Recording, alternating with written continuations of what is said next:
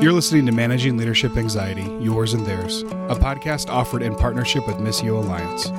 Each episode, we discuss internal and relational pressures, how they block effective leadership, and how we can move through them to a greater health. And now your host, Steve Cuss. All right, folks, Managing Leadership Anxiety podcast. What we do on this show is we help you notice, name, and diffuse chronic anxiety. That's the whole point of the show. Sometimes it's just me on the episode, like today. No guest today, just me, and probably a brief episode. Sometimes I have guests on the show. Fantastic guests, including the ones coming up. Howard and Holly Satterthwaite from Westminster Chapel in London. Incredible pastors doing this amazing work in urban London. Like Mark Sayers, that incredible Aussie genius, probably most famously known from the This Cultural Moment podcast, also the author of multiple books. Like Dr. Angie Ward, dear friend of mine. Angie and her husband Dave lives just down the road. Angie Ward, who was talking about women in leadership before it was cool to talk about women in leadership. She was absolutely an early pioneer. They're coming up on the show. Today you've got me, and this is episode 130. Now, some of you who are very particular, you might be saying to yourself, hey, self, what happened to episode 129? Man, I'm glad you asked. I've done something like 85 or 90 guest interviews in the long, lustrous journey of the MLA podcast. And episode 129, we ran into a tech glitch. So I'm very sorry. I'm very sorry for my guest. We had a wonderful interview. And I reached out to her this week and apologized and said, we'd love to try again. So she'll be back getting interviewed in August, and we'll release her episode in the fall. But we couldn't call this one episode 129. Look, at this point, most of you don't care, but I got to finish what I started. We couldn't call this one episode 129 because podcasting exists in a weird relationship with the space-time continuum in that some of the future episodes I've already recorded in the past. They're in the can. They're waiting for my trusty audio engineer, Eric Conyers, to grab and do his magic with before we release them into the world. And so we couldn't, with the numbering system, would have gotten messed up. So there's no episode 129. This is episode 130, Managing Leadership Anxiety.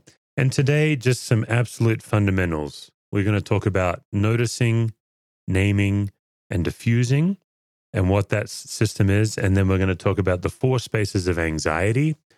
And one of my favorite things to do is to show how Jesus navigated the 4 spaces of anxiety. All right, before we do, a couple of key things. Today, I get to be with my Ignatian prayer group. The highlight of my month for me is when I'm with my Ignatian prayer group. It's a large group. I don't know, there's probably 40 of us, I guess, that we gather. We receive teaching.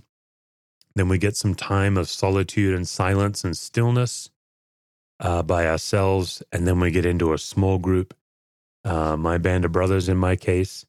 And then in the off weeks, we meet with a spiritual director one-on-one. And those of you who've been following along on my journey, you know that when I joined the Ignatian prayer group, which has been such a gift from God to me, they gave me a candle. And they said, okay, you're going to light this candle anytime 2 things are true. The first is when you notice God's presence. When you're keenly aware of God's presence, just light a candle as a way of celebrating and recognizing that you know God's with you. And then the second reason is when you really need to remember God's presence. And so I've got my candle here. I'm now on my 4th candle. So I'm going to light it just in the recognition by faith that God is with us. God is with me. God is with you right now. And it really doesn't matter if you believe that or not. God's presence is not swayed by our opinion. It really doesn't matter so much if you feel it or not. I know what it's like to grapple with the silence of God and the perceived absence of God. It's an awful thing. I've spent a lot of my life doing that. And so that's a painful thing, and that can be a very lonely experience. But still, in spite of how we feel or what we see, in spite of what we're holding on to right now or what's holding on to us, God is with us. So I light this candle in faith that God is as close to me right now as the light that I see in this candle. I also remember as I breathe, as I just pause and breathe, that God is with us right now. God is as close to us as the air we breathe, in and out. God is as essential to us as the oxygen in our lungs. I remember reading somewhere that God's name in the Old Testament, the name that can't be spoken, Yahweh. I don't remember where I read this. I think it was some Jewish rabbi that was saying that Yahweh is essentially the sound of a human breathing in and out, like Yahweh. I don't know if that's true or not, but boy, I've found tremendous comfort in the simple idea that every one of us could be breathing the name of God, confessing, if you will, with our lips and our lungs, the name of God.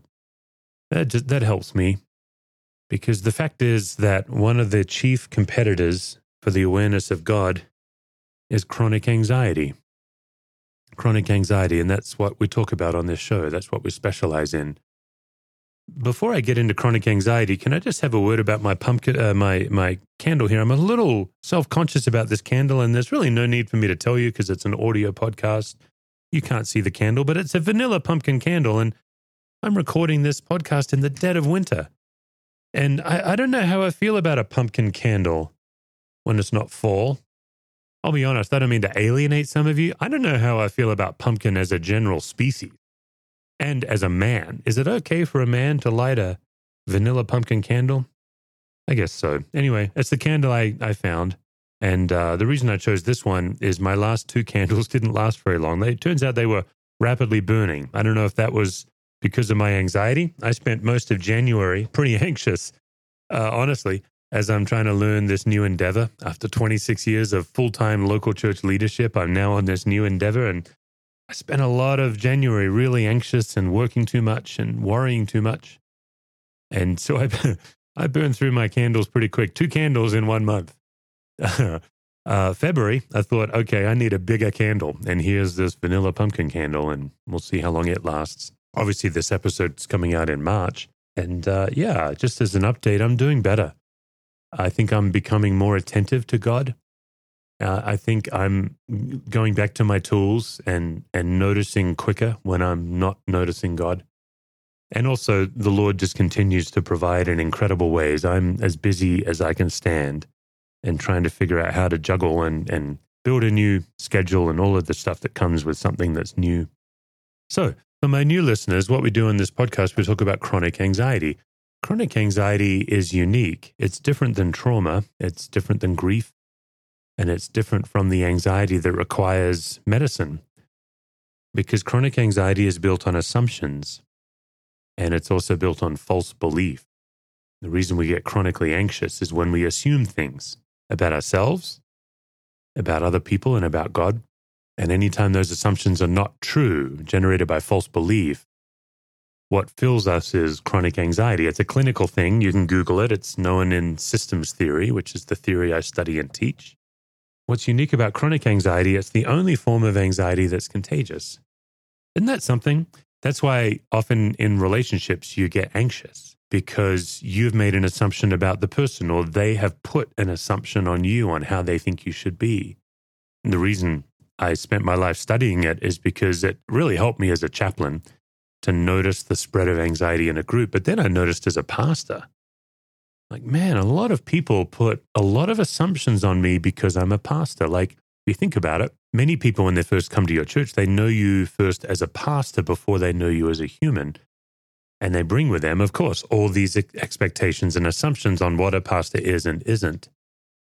If you're a chronic people pleaser like I am, you're not careful, you can spend your whole time just scurrying around trying to live up to people's assumptions and expectations. And also, of course, their assumptions and expectations can infect you, right?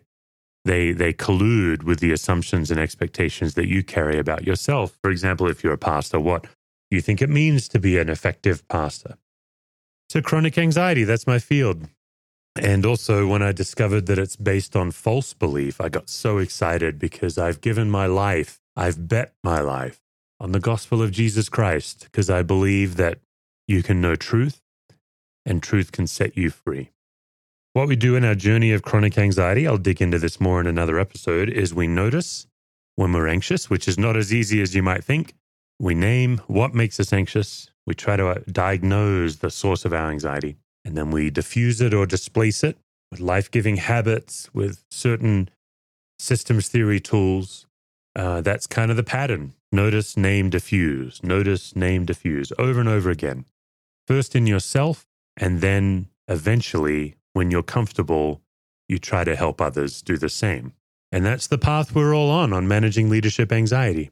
Some of you, all you do is listen to this podcast. Others of you have read my book, Managing Leadership Anxiety. If you've not read the book, you can get it anywhere books are sold, Amazon, etc. And then some of you have taken the extra step of joining my online community because you've realized that you can't read or listen your way to change. You need a whole path. And what I've done for the last 10 years is built a path that anybody can walk to go from being managed by anxiety to managing it. A path of noticing, naming, and diffusing in all of these ways. I've been teaching it at my church for 10 years now. And then last year, I launched it in an online community, capablelife.me, www.capablelife.me. And so before I get into today's topic, I suppose an infomercial, because what I know to be true is you cannot read your way to change and you cannot listen your way to change. If you look at the life of Jesus, think about it. He never assigned a book. He never gave his disciples anything to study. He never assigned them a podcast. I mean, that's for darn sure. What he did is he gave them a path to walk. He gave them something to embody, something to do. We know that discipleship is an embodied experience. It's a path you walk. It's not necessarily something you read. Now, I'm not spinning on reading. I'm a voracious reader myself. I love to read. But what I know to be true is reading alone will not change me. I have to bravely embody it. So in Capable Life, what I've done is created the whole package for you where there's tools broken down into 10-minute videos. There's self-reflection and self-assessments. You actually fill out a self-assessment and it emails itself to you. That's why right now a number of groups are joining up for Capable Life together. We've got entire staffs joining. Compassion Australia, shout out to my friends at Compassion Down Under who've all signed up together for Capable Life. Because when you get these self-assessments, now you can bring your self-assessment to each other. You can talk about it. I've also created an online confidential discussion forum where you can talk about anything you want. You can post a case, you can post a question, and me or my coaches will come in and help you with it. So it's 10-minute videos, it's self-assessments, it's confidential forum, and then finally it's monthly Zooms where you can either join a watch party and watch videos together and then it's facilitated discussion, or you can jump on with a coach and ask a question and join groups. It's amazing, Capable Life. It's $28 a month. As of this podcast, we have about 460 members from 15 different countries. It's this incredible global community. It's one of my favorite things I offer. And it's also, honestly, the best thing I offer. So capablelife.me, that's the website. It's $28 a month, $280 a year if you want to save some coin. I bring that up because if you've been listening to this show and you're wanting deeper freedom, you're wanting a deeper level of transformation, that means you're going to have to walk a path. And while, of course, I'm not the only person with a path like this, Capable Life is my best path. And I want to invite you to jump on that today. When's the right time to join? Well, really, whenever you're ready for relief, that's the right time to join. So chronic anxiety, it's contagious. It's the only kind of anxiety that's contagious. Grief is not contagious. Maybe you're saying, well, wait a minute, like I've been with a grieving person and I've come away anxious. Right, that's right. You didn't catch their grief. What happened is you felt like a false belief that you should do something when someone's grieving, or that you should know what to do or know what to say, and you didn't know what to do and didn't know what to say, and so you were filled with what's clinically called chronic anxiety. That's why you came away from the grieving person anxious.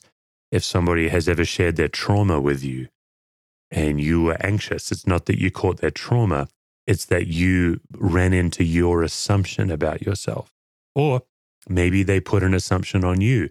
Maybe they're struggling with their trauma so much they were expecting that you could take it away and you caught their expectation. All right, isn't that something? Chronic anxiety, it's fascinating. Chronic anxiety, contagious.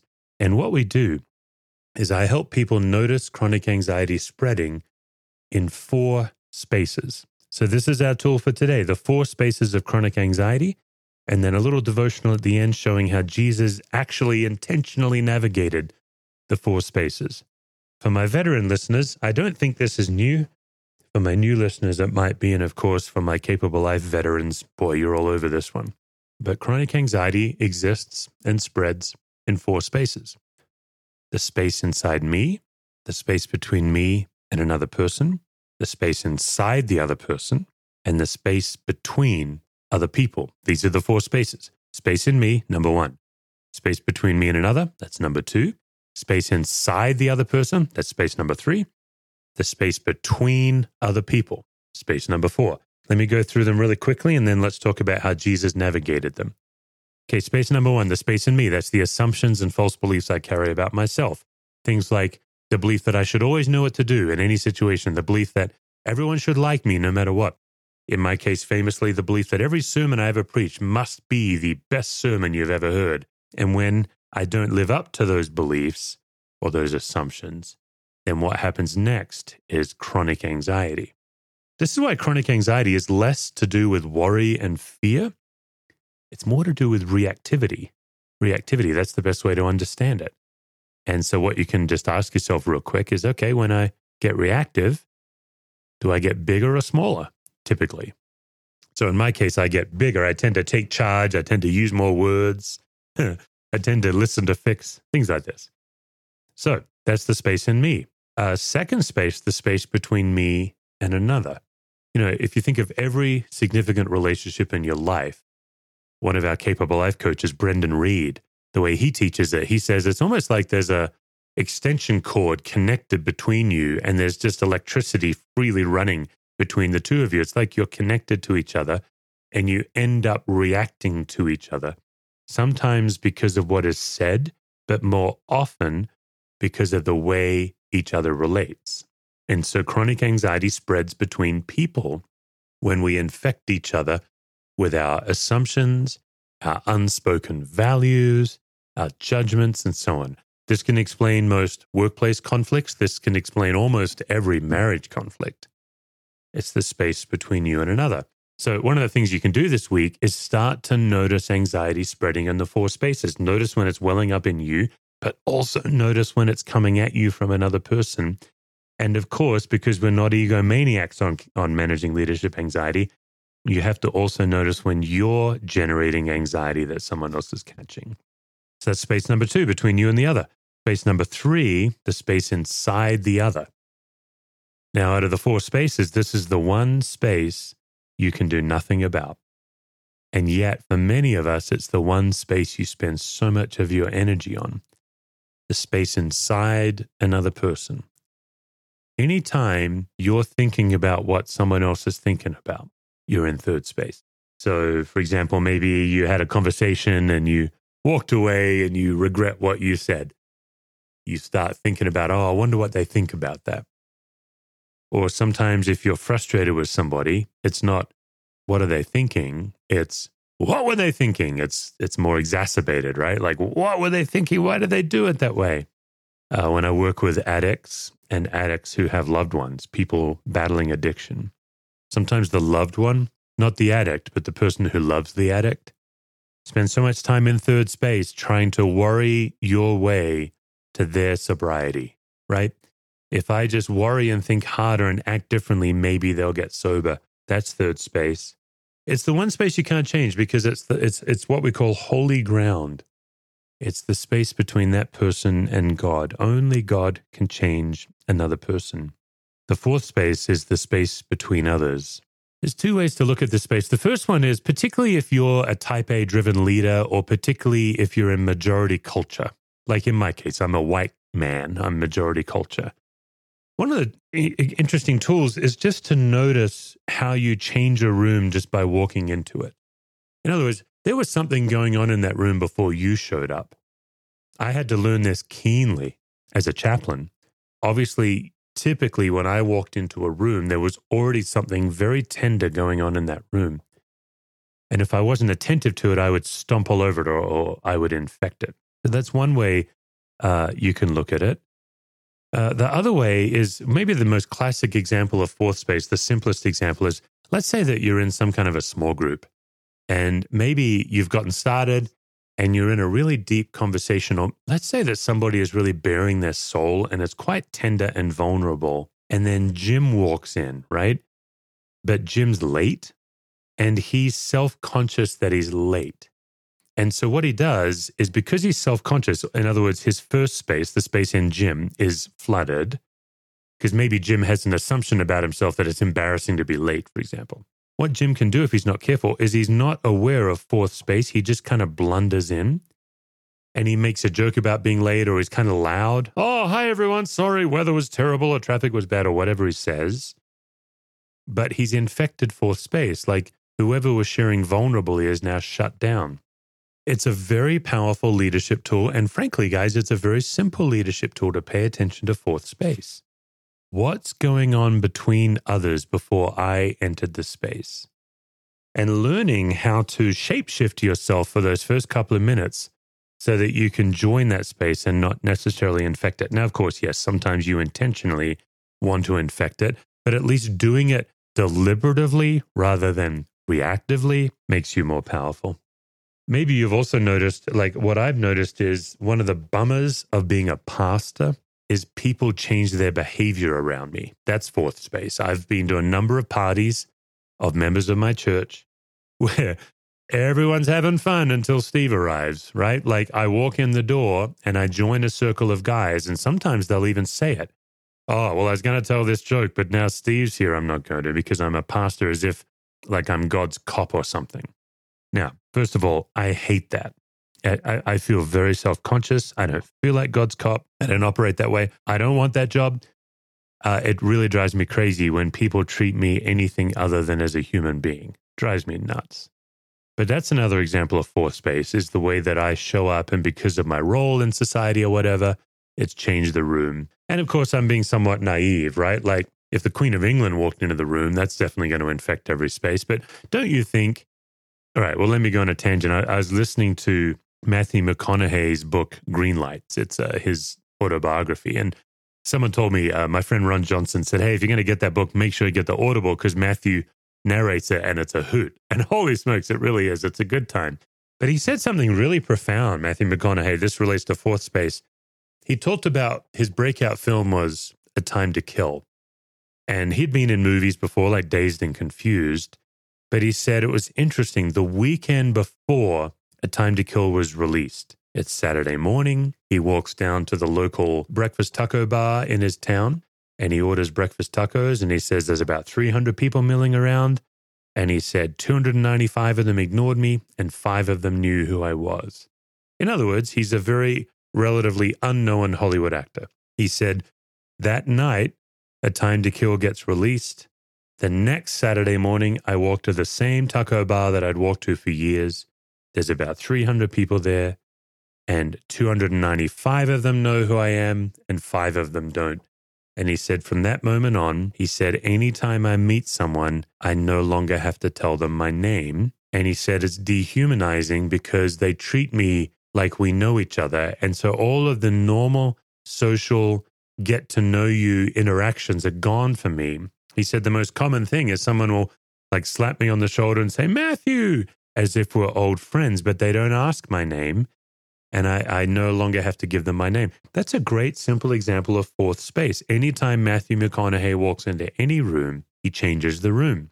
And don't you think just once in a while, famous people like that would crave just normal human interaction? But people go gaga over him. They make him superhuman. Oh, you've changed my life, that performance or whatever.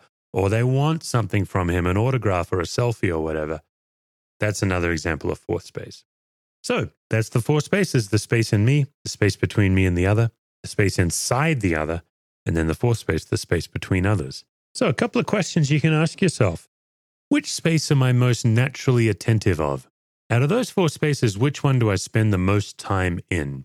And then, of course, the second question, well, which space am I least aware of? And if you can operate in your world, noticing the 4 spaces, you can be such a powerful human being. You can really help navigate, because not only does anxiety spread freely in those 4 spaces, but so does calm presence, and so does God's presence. But what's interesting about chronic anxiety is I've come to believe it's the number one competitor in our lives for awareness of God. When you are filled with chronic anxiety, it is very, very difficult for you to be aware of God's presence. It's not that God isn't with you. It's not that God's gone. It's that it's hard to notice that God is with you. But God is in these four spaces as well. And if you can notice when you're anxious, then you can pause and relax. Relax into the presence of God. That's what we were intentionally doing at the beginning of this podcast when I lit my now infamous vanilla pumpkin out of season. It even says fall collection on the label. Oh man, I'm looking at it right here. Look at that. The signature fall collection. Gosh, guys, who will save me from this body of death?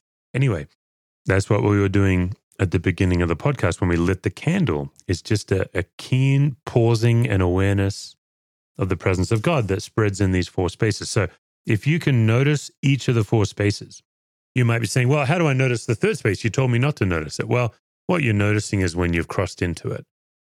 And then you're simply giving those people to God and letting them be free. All right. So as we wrap up, let's talk about Jesus in the four spaces. This is actually a future book I plan to work on. Don't know that it'll be a properly published book. It might be just a brief ebook. I'm not sure I can get a whole book out of it, but I am interested in reading the Gospels devotionally through the four spaces. And just as we're passing, just a few thoughts on Jesus as he navigated the four spaces. Okay, space number one, the space inside Jesus. One of the earliest examples, Mark 1:35. Mark, of all the gospel writers, the most attentive to Jesus' first space. Time and time again in Mark, while it was still early, Jesus got up and went away to a quiet place. Right? That's it. Jesus got up and went away to a quiet place to be with the Father. That's Jesus working on first space. Also, you'll notice in the Gospels the amount of times that Jesus pulls the disciples away from the crowds. The assumptions and the expectations and the false belief of others, the crowds, Jesus pulled them away and said, let's get away. Let's go somewhere quiet. First space. One of the most fascinating examples of first space, I think, is when Jesus is aware of the first space in the Garden of Gethsemane. His disciples are there. He's begging them to pray. They're falling asleep. They're letting him down. And he is so distraught because he's no longer in chronic anxiety, of course. He's now in what's clinically called acute anxiety, life and death anxiety. His life is about to come to an end. He knows there's going to be tremendous suffering ahead. And so, like anyone would, he's highly, highly anxious. This isn't the time for him to look at his assumptions and false beliefs. This is a different form of anxiety called acute anxiety, life and death. From that highly anxious state to when he's in front of Pontius Pilate, his first space is now calm, aware, and present. It's stunning to me that he's able to be fully engaged with Pilate, have a philosophical conversation about the nature of truth, not feel like he has to defend himself. He was clearly on mission. Just amazing. Right, second space. One of my favorite second space stories about Jesus is when he's 12 years of age and Mary and Joseph had left him behind at the temple, right? They're 3 days gone and they realize, oh man, we've lost the Son of God. This is not good. And they rush back like any parent would when you've lost your child. And they're frantic. And if you notice it, of course, they're putting their anxiety on Jesus. Anxiety is contagious and they're trying to put it on Jesus. And, what were you doing? What were you doing? And Jesus very calmly does not catch their anxiety, but just defines himself when he says, didn't you know I had to be about my Father's business? Second space. It's interesting to notice how Jesus was so good at rejecting the assumptions of others if they did not line up with truth, if they did not line up with what he was about. Third space, the space that we say is God's alone. Of course, Jesus roams freely in third space because Jesus is God. And so we have John chapter 4, the woman at the well. When Jesus enters a conversation with her, which itself was scandalous, the Samaritan woman, and Jesus says to her, why don't you go get your husband? And she says, well, I don't have a husband. And Jesus says, well, you're right about that because you've had 5 and the man you would now is not your husband. And then the next thing she does is she changes the subject. She's like, well, what's your favorite worship song, right? But Jesus is in third space. God knows our thoughts. That's so threatening to us, isn't it? That God knows our thoughts. But when you look at the way Jesus treats our thoughts, it's actually an invitation to deeper intimacy to God. I don't think when Jesus told the woman that she'd had five husbands and the man she's with now is not a husband, I don't see much accusation in Jesus' voice. I don't see much condemnation. More of an invitation to say, why don't we lose the pretense and let's be human here. Let's have an actual unpretentious conversation. And so Jesus knows your thoughts and my thoughts. He knows what's on our heart. He knows what's heavy on our hearts.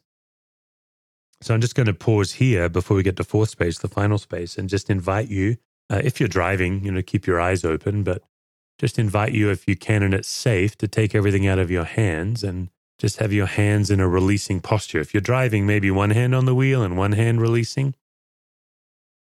And if there's something you're worried about right now, if there's something you're anxious about, something that you've got a tight grip on, that God is inviting you to trust God with, just the time to give that to God right now.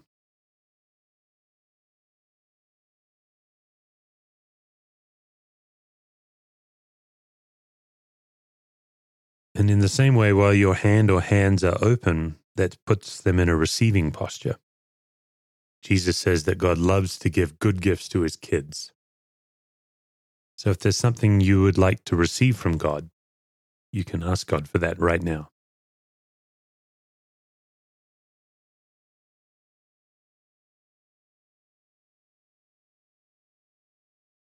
All right. Fourth space. It's fascinating to me how often Jesus was keenly aware of the anxiety between others.